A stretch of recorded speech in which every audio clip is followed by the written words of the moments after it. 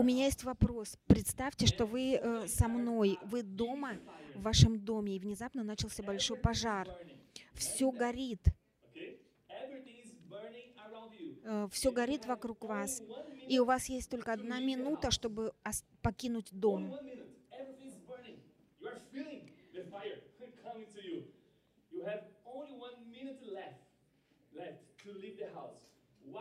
Что вы бы взяли с собой?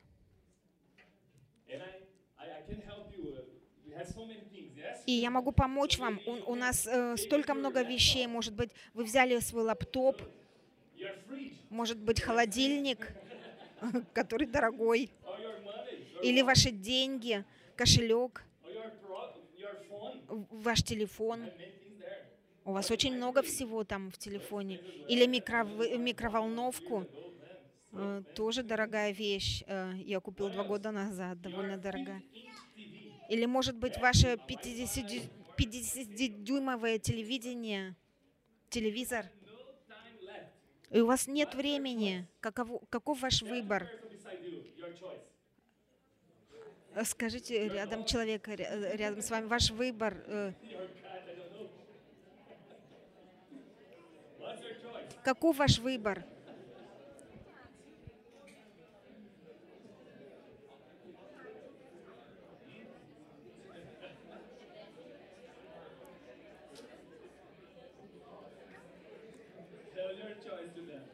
Скажите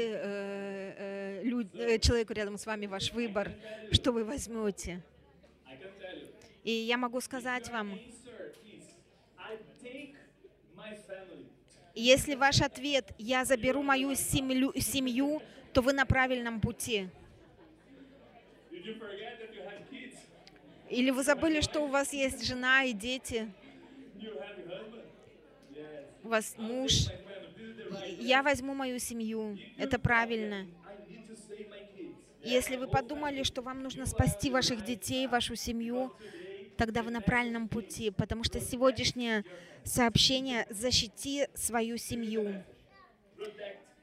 Это сегодняшнее сообщение. Защити свою семью.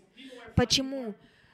В наши дни многие люди находят удовольствие в материальных вещах, в их карьере или еще что-то, но не в их семье. И Библия полна примеров семей, которые были хорошие, были злые и плохие семьи. И сегодня я бы хотела прочитать стихи из Библии, которые учат нас большой урок о семье. И мое желание, чтобы в конце этого сообщения вы бы любили свою семью снова, отдали свою жизнь за них и защищали их в этом злом мире. Аминь. Давайте прочитаем Первое Царство, 30 глава. В 3-й день после того, как Давид и люди его пошли в Сикилаг, амалектяне напали с юга на Сикилаг и взяли Сикилаг и сожгли его огнем. А женщин и всех бывших в нем, от малого до большого, не умертвили, но увели в плен и ушли своим путем. И пришел Давид и люди его к городу, и вот он сожжен огнем, а жены их, и сыновья их, и дочери их взяты в плен. И поднял Давид и народ, бывший с ним, вопль, и плакали, доколе не стало в них силы плакать.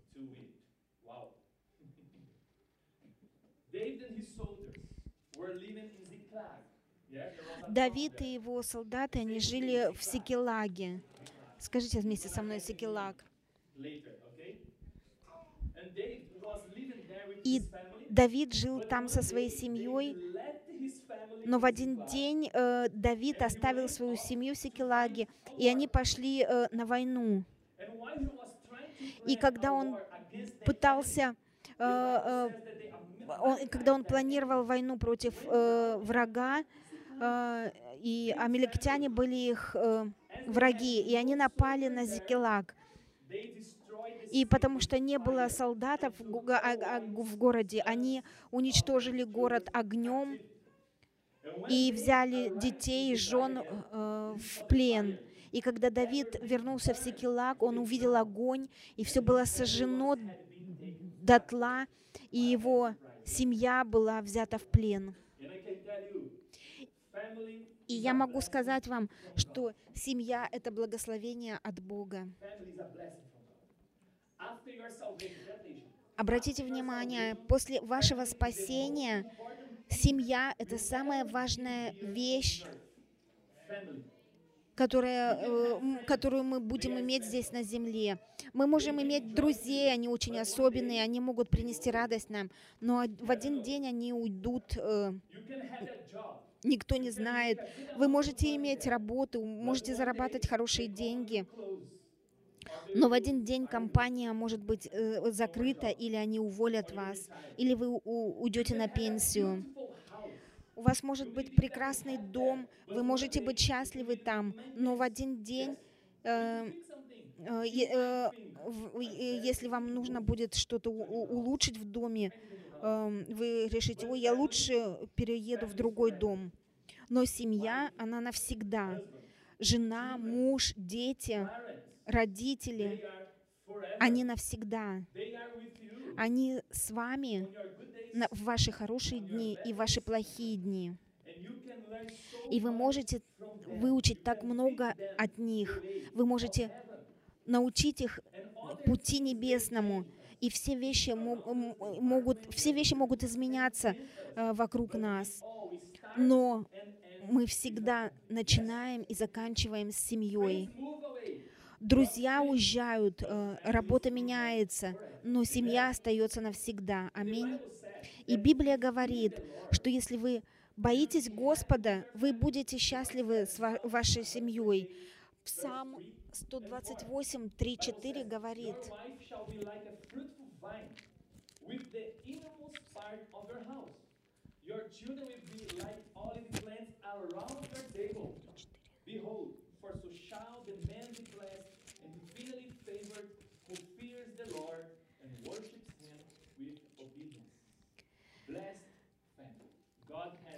этот псалом говорит: «Жена твоя, как плодовитая лоза в доме твоем, сыновья твои, как масличные ветви вокруг трапезы твоей. Так благословится человек, боящийся Господа». Благословит тебя Господь с Сиона, и увидишь благоденствие, увидишь сыновей у сыновей твоих. Давид так волновался о войне, что он забыл о спасении своей семьи. И какой урок мы имеем здесь? Семья, она намного важнее, чем все остальное в жизни. Я говорю о земле, не о духовных вещах.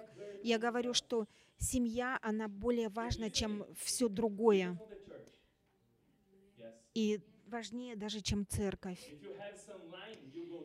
Если вы построите какой-то план, вы на первое место поставите Бога, на второе — семью, на третье — церковь, и потом работу. И сегодня мы увидим, что многие, мы видим, как что много людей, люди пытаются изменить мир, они помогают другим или еще что-то делают, но они теряют свою семью. Это то, что случается в наших дней. Они отдают столько много времени людям, друзьям, но у них нет времени для семьи. Они проводят 8 или 10 часов на работе, так тяжело, но они не могут провести 2 часа вместе со своей семьей, или 1 час, или 30 минут с их родителями. Как много людей, хорошие бизнесмены, они успешные люди, но в собственной семье у них неудача. Даже Церковь Божья, сколько много лидеров, пасторов, сколько у них хорошее служение, они хорошие лидеры, они хорошие проповедники, но их семьи разрушаются, их брак неудачный. Почему? Потому что они работают, они воюют, они инвестируют время во многие вещи, кроме своей семьи. И это опасно. Вам нужно знать об этом. Давид не позаботился о своей семье. Он был в восторге пойти на войну, чтобы воевать для Бога, но он забыл о своей семье, и это был риск. И посмотрите, что Библия говорит. 1 Тимофею 5:8. Если кто, если же кто о своих и особенно о домашних не печется, тот отрекся от веры и хуже неверного.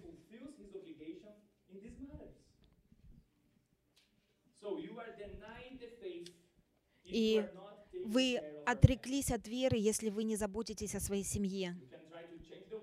Вы можете пытаться изменить мир. Это хорошо. Вы можете воевать против ада, помогать бедным. Это действительно хорошие вещи делать. Но если вы не заботитесь о своей семье, вы отрекаетесь от веры. Это Библия говорит. И сегодня я хочу напомнить вам, что если вы человек, конечно, вы человек, вы не робот, у вас есть семья. Я хочу напомнить об этом вас. У вас есть папа, мама, у вас есть жена, муж, у вас есть дети, сыновья, дочери.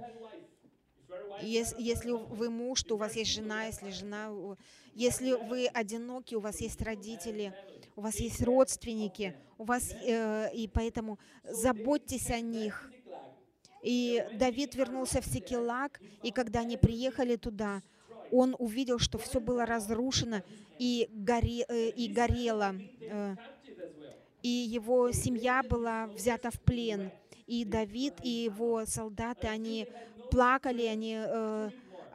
плакали до тех пор, пока у них не исчезли все силы. И это было это было большое разочарование найти Сикелаг разрушенным, и семьи, и никого не было там.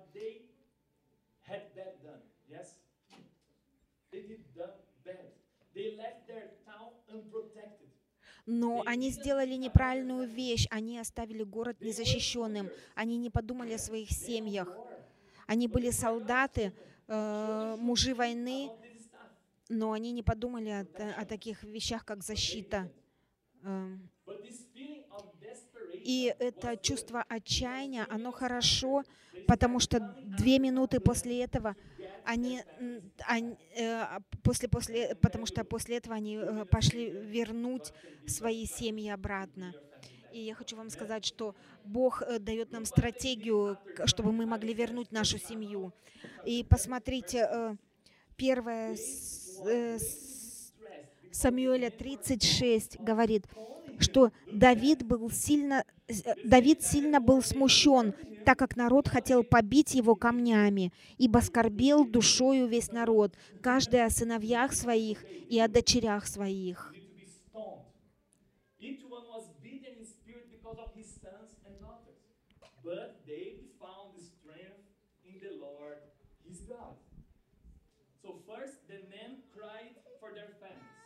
Но Давид укрепился надеждой на Господа, Бога своего. И сначала они плакали, но потом они нашли, кого обвинить. Они начали обвинять Давида. Не обвиняйте других, потому что работа должна быть сделана. Не обвиняйте других за работу, которую нам нужно сделать. Мы всегда находим кого-то, чтобы обвинить, если что-то происходит неправильно в нашей семье. Но мы никогда не обвиняем себя. Это всегда кто-то. Это из-за него, это из-за нее, это из-за школы, это из-за церкви, это из-за правительства. И это ваша проблема, это не моя. И вы говорите, у меня проблемы с детьми, у детей проблемы в школе, они должны поменять учителя или школу. И вы не думаете, что это ваша проблема. Если мои дети с кем-то подрались, я говорю, где родители этого ребенка? Потому что я думаю, что мой ребенок ангел. И мы все так думаем. И если мой брак не если мой брак неудачен, я обвиняю пастора, потому что он не учил меня нормально. Если дети не хотят, если дети не хотят идти в церковь, мы виним церковь, потому что дети не хотят идти в церковь из-за ну, что-то неправильно. Мы очень много находим обвинений, обвиняем кого-то. Но нам нужно взять вину на себя и сказать, что это моя вина. Это моя вина, и это ваша вина также. Но что Давид сделал? Но Давид укрепился надеждою на Господа Бога своего. Аллилуйя. И сегодня я хочу, чтобы вы приняли обвинение, но отдали это Богу и нашли силу в Господе, чтобы сделать что-то, чтобы спасти вашу семью. Не принимайте тот путь, который идет неправильная семья. Посмотрите на Дэвида. Он нашел силу, чтобы вернуть семью обратно. Смотрите, что Библия говорит, 17, с 17 по 19 стих. «И поражал их Давид от сумерок до вечера другого дня, и никто из них не спасся, кроме 400 юношей, которые сели на верблюдов и убежали. И отнял Давид все, что взяли амалекитяне, и обеих жен своих отнял Давид. И не пропало у них ничего, ни малого, ни большого, ни из сыновей, ни из дочерей, ни из добычи, ни из всего, что амалекитяне взяли у них. Все возвратил Давид». И у нас есть практические вещи, которые мы можем научиться от Давида. Потому что Давид дрался, и он вернул все, что враг забрал. Он вернул свою семью, и он вернул все обратно. И я хочу сказать вам, защищайте свою семью. Защищайте свою семью. Защищайте свой сикелак.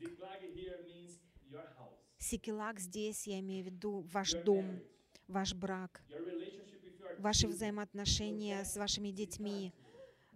Защищайте сикелак, защищайте их. Научитесь от Давида. Он сделал ошибку, он принял вину за себя, и он побежал, чтобы изменить ошибку и вернуть свою семью. И сейчас я говорю к родителям. Если вы папа или мама, я хочу говорить к вам. Защищайте свою семью. Это простая фраза, да, отец. Ну что означает папа, отец для тебя? Будьте мамой. Есть что-то, что вам нужно сделать, если вы отец или мать. Если вы отец, то это ваш закон, что вы должны защищать ваших детей. Вы те, кто делает ограничения, вы должны сказать им, что они должны делать, что они не должны делать. Они должны знать да и нет, что им нужен лидер. И каждый ребенок, он хочет лидера. И я работаю с молодежью много лет, и я видел это. И если у них в семье нет лидера, нет мамы, нет папы, то они ищут лидера себе. И они чувствуют лидеров в группе и слушаются их, даже своих ровесников. Когда я был молодой, тоже я, тоже, потому что это замечательно следовать, быть с друзьями, которые лидеры. Но это ваша задача, потому что вы должны быть лидером, вы должны делать ограничения, вы должны сказать им, что это хорошо делать, это плохо делать, что вы должны остановиться это делать. Это ваша задача. И мы были в Арма со своей семьей, и я посмотрел на столик вокруг нас, и было, может быть, 15 детей, там 8-10 лет, и там была женщина, которая заботилась о них. И после того, как они И когда они поели, я слышала собственными руками, она сказала, вот вы теперь поели, идите, ждите меня наружу, а я все уберу здесь. И я подумала, что она говорит? Они сделали бардак, и она им говорит, я все почищу. Ну, дети радостные были. Ну, что это было? Она должна быть лидером, она должна была научить своих детей почистить место за собой, чтобы почистить, чтобы они могли вырасти помощниками, чтобы, чтобы мы должны научить их ценности денег, ценности церкви, ценности, потому что вы являетесь лидерами вашего дома, мама и папа. Вы должны быть лидерами, не пастор, не я, не кто-то, не молодежный лидер, это вы. И вы должны, потому что они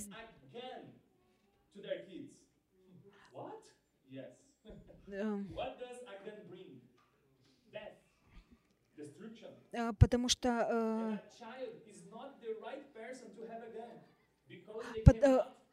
потому что никто не дает своему ребенку пистолет. Ребенок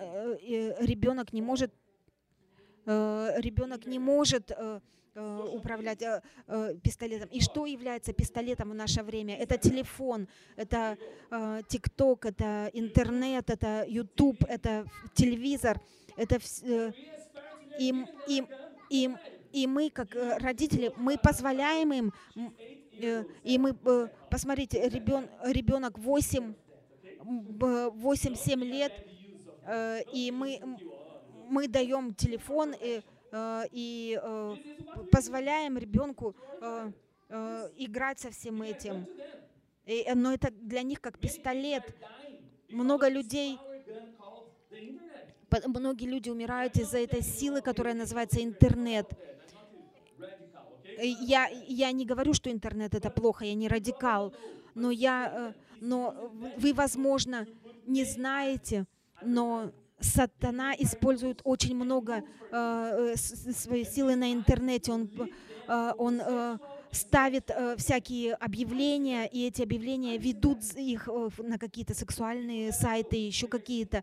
Это очень опасно. Я видел это собственными глазами. Но вы можете сказать, я смотрю за своими детьми, вы не знаете, я знаю все о них. Я знаю, что они смотрят по интернету.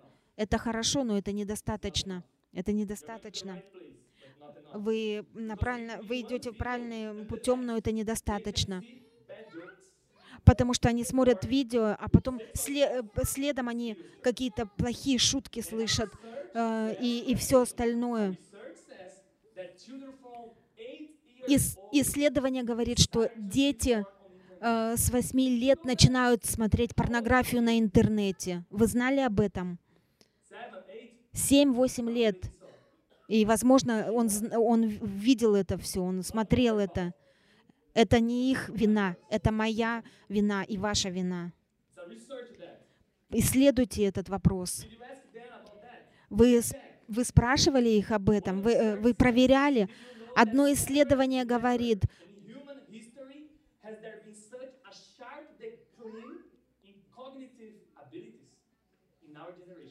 что никогда не было такой возможности, чем в нашем поколении. И вы знаете, что 30 минут перед экраном достаточно для ребенка, чтобы это повлияло на его ум и на его воображение.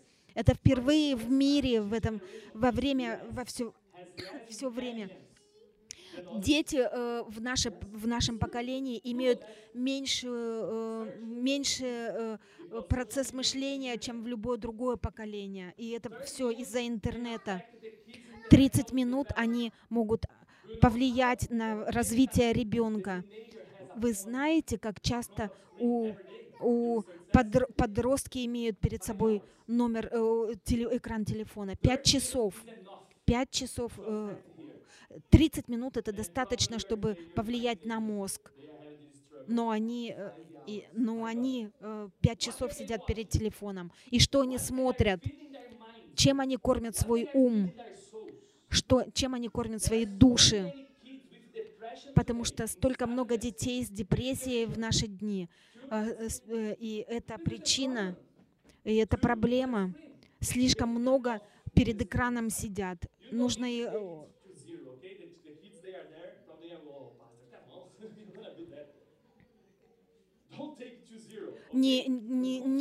не говорю, чтобы вы запрещали полностью, но просто управляйте этим, уменьшите время за интернетом, за телефоном, проводите время с семьей. Вы знаете,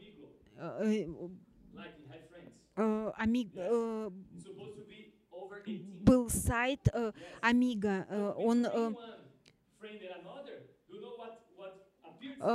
и этот сайт был, этот сайт для старше 18 лет, но и это было в телефоне ребенка, и был голый мужчина на этом сайте, и это было в телефоне. Нам нужно открыть наши глаза. И когда я говорю «нам нужно», это мы, это я говорю о нас. У меня 2 детей, и я не хочу потерять этих детей. Поэтому защищайте вашу семью. Как? Проверяйте их телефоны и уменьшите время их проведения за экранами. Проверьте их телефоны сегодня. Дай мне твой телефон. Вам нужно сделать ограничения и посмотрите все, что есть в их телефонах, и уменьшите время их провождения за них. Им нужны вы, чтобы благословенно их будущее было. И забудьте, что мир говорит, потому что мир говорит, что вы не уважаете их личное пространство. Какое пространство? Какое пространство? У тебя нет личного пространства. Когда ты уйдешь из дома, да, у тебя будет свое личное пространство, но сегодня ты под моим руководством. Пожалуйста, будьте отцом, будьте лидером. Им нужно это. И церковь, защищайте своих детей, защищайте своих семьи, приводите их в церковь. Вы можете сказать, что ваши дети не хотят идти в церковь на молодежное собрание. Вы можете сказать, да, все в порядке, это их выбор, потому что я не могу их привести. И давление. Они могут выбрать, конечно, чтобы не идти. Они могут выбрать не идти в церковь. Но если они вдруг не захотят идти в школу, вы говорите им, ты должен идти. Или когда у них appointment с доктором, они говорят, ой, я не хочу идти. Вы говорите, нет, вы должны идти. Ну а как же с церковью? Вы должны также им сказать, чтобы они должны идти. Вы должны им показать путь, по которому идти. Книга Притчи 22:6 говорит,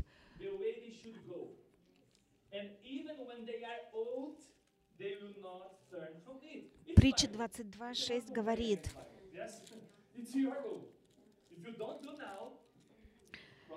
«Наставь юношу при начале пути его, и он не уклонится от него, когда и состареет». И это время сейчас научить детей. И другой стих, Второзаконие 6, Второзаконие 6, 6 по 9 стих. «И да будут слова сии, которые я заповедую тебе сегодня, в сердце твоем, и внушай их детям твоим, и говори об них, сидя в доме твоем, и идя дорогою, и ложась, и вставая, и навяжи их знак на руку твою, и да будут они повязкою над глазами твоими, и напиши их на косяках». Это не забота пастора Марса или Фабиана, или мое, или еще что-то. Это ваша Должна быть забота учить своих детей. Читайте им Библию каждый день. Молитесь с ними каждый день. Проводите время с детьми. 30 минут, час. У вас 24 часа в сутки. Дайте 1 час вашим детям, вашей семье. Инвестируйте. Говорите о заповедях Божьих, когда вы встаете, когда просыпаетесь, когда гуляете, в любое время. Аминь. И семья — это благословение от Бога. Не забывайте это. И если ваш дом в огне, не забудьте о своей семье. Возьмите их. Они должны быть самые первые, потому что семья наиболее важная, чем что-то на земле. И, пожалуйста, будьте мужчиной, будьте женщиной. И не вините других в том, что вы должны сделать.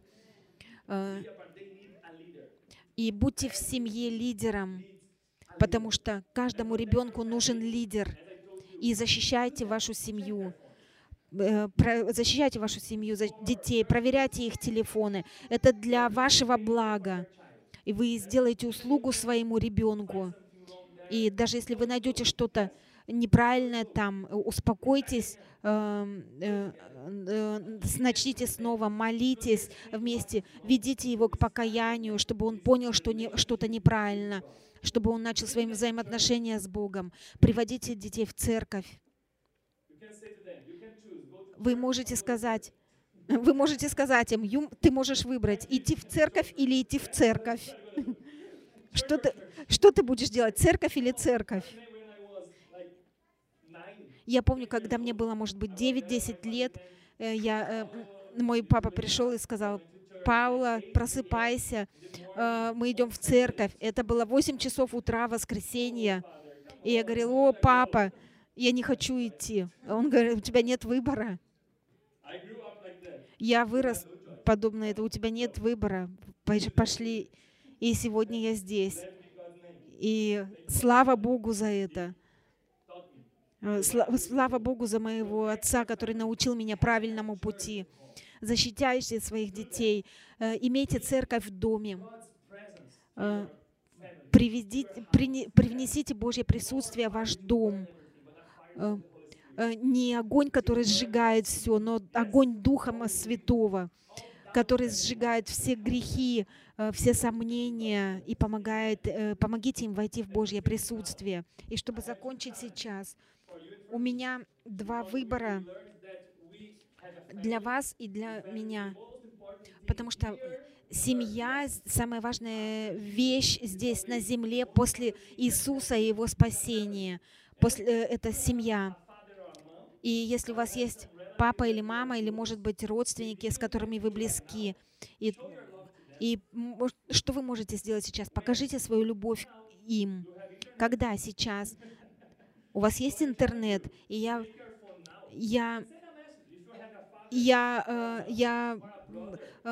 призываю вас, если напишите сообщение своему папе, маме или родственникам, может, братью, сестру, напишите им, что вы любите их. И если вы думаете, что вам нечего написать своим родителям, значит, у вас какая-то проблема с ними. Может быть, у вас была проблема в прошлом. И защитите свою семью. Я даю вам 2 минуты сейчас. Возьмите свой телефон и пошлите сообщение своим родственникам или маме, или папе. Может быть, для них это будет большой сюрприз. Вам нужно поговорить с ними. Поговорите со своей семьей. Потому что семья — это самая важная вещь на земле. И мой телефон не здесь. Я пошлю сообщение моему папе и маме позже. И вы сделаете это. Говорите с ними, поговорите с ними. Скажите им, что вы любите их. Или если вам нужно поговорить, скажите: нам нужно поговорить. Я позвоню тебе позже.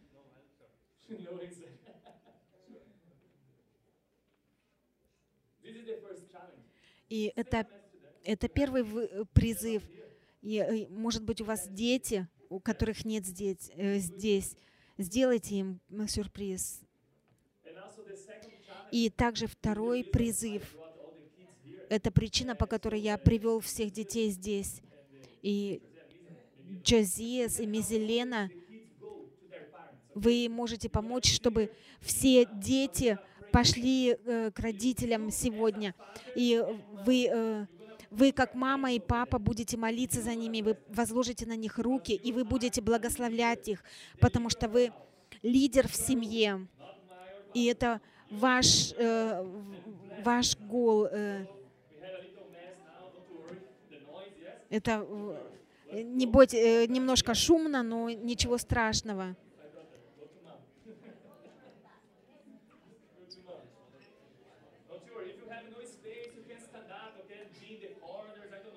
Вы, может быть, у вас большая семья, можете встать в угол какой-то или...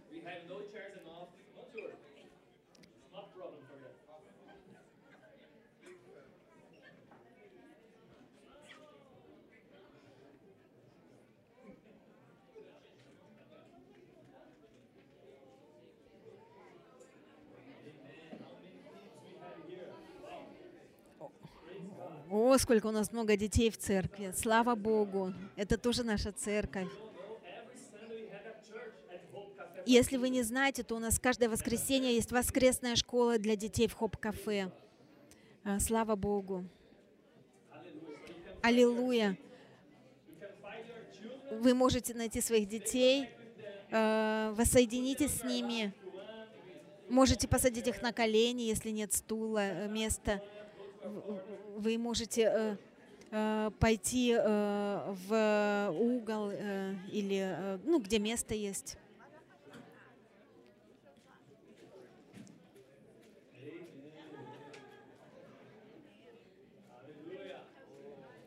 Аллилуйя.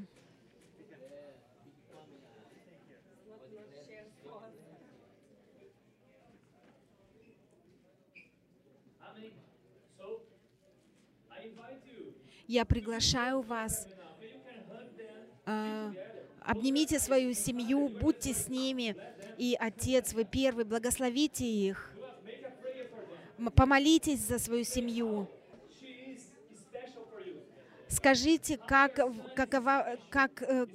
что ваш сын особенный для вас, что дети особенные для вас, потому что детям нужно почувствовать, что вашу любовь, им нужно знать, что вы лидер в доме, и мама также. Возложите руки на детей и помолитесь, почувствуйте благословение. Вы лидер, вы как священник, вы как пастор в своем доме. И благословите своих детей прямо сейчас. Скажите им, как они важны, как вы цените их. И скажите им, что с этого времени вы будете проводить время с ними, что вы будете вкладывать свое время в семью. Если у вас нет детей, если, может быть, у вас есть жена или муж, или подруга, или друг, молитесь с ними, если вы собираетесь семью создать. Молитесь за будущее. Детям, вы нужны детям. Каждому ребенку нужен отец, нужна мать. Защитите ваш Сикилак, защитите город, защитите вашу семью. Потому что ваш дом в огне, но вы не знали об этом до сегодняшнего дня. Что вы возьмете из огня? Материальные вещи, деньги или вашу семью? Посмотрите на ваших детей. Посмотрите на ваш брак прямо сейчас. Благословите свой брак. Помните любовь, которую Бог дал вам в первый день. Помните ваших родителей, молитесь за них. Защитите свою семью, защитите свою семью.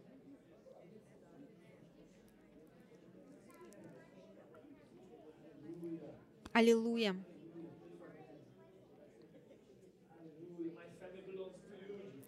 Моя семья принадлежит Тебе, Иисус.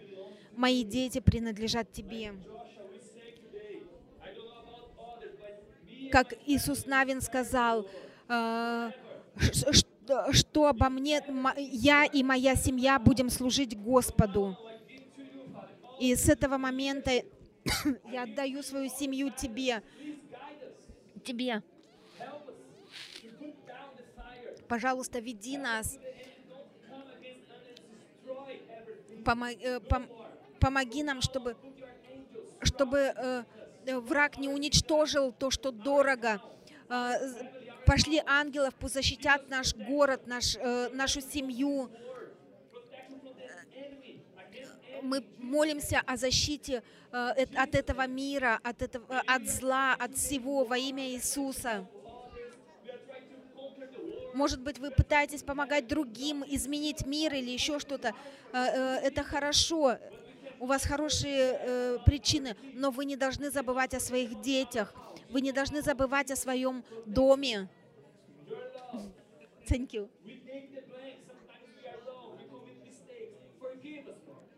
Прости нас, Господи, и помоги нам обновить наши ценности, восстановить нашу семью, наши семьи, восстанови наш брак, восстанови нашу церковь во имя Иисуса. Принеси свое царство нам, царство мира, царство радости, царство правосудия. Во имя Иисуса я благословляю всю церковь, все семьи здесь. Оставайтесь с семьей, отражайте все атаки врага.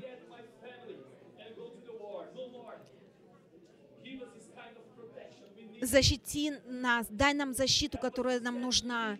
Помоги нам сделать ограничения нашим детям, говорить им как лидерам: нет, да, это достаточно, иди этим путем, входи этими воротами, и ты найдешь небеса, ты найдешь Иисуса Христа, ты будешь вести лучшую жизнь. Помоги нам быть примером, хорошим примером нашим родителям, нашим детям во имя Иисуса, нашим семьям во имя Иисуса. Аллилуйя. И также я прошу, благослови нашу неделю, Господи, и помоги нам понять это слово, которое идет от Тебя. Помоги нам обращать внимание на каждое слово, которое Ты дал нам сегодня, и чтобы мы имели благословенную неделю в Твоем присутствии. Укрепи нас, и пока другие люди обвиняют других, друзей или еще кого-то, помоги нам быть как Давид, который нашел укрепление в Господе, и изменить все, и восстановить свою семью, и забрать все обратно у врага. Во имя Иисуса будьте благословены во имя Иисуса. Аминь и аминь. Аллилуйя.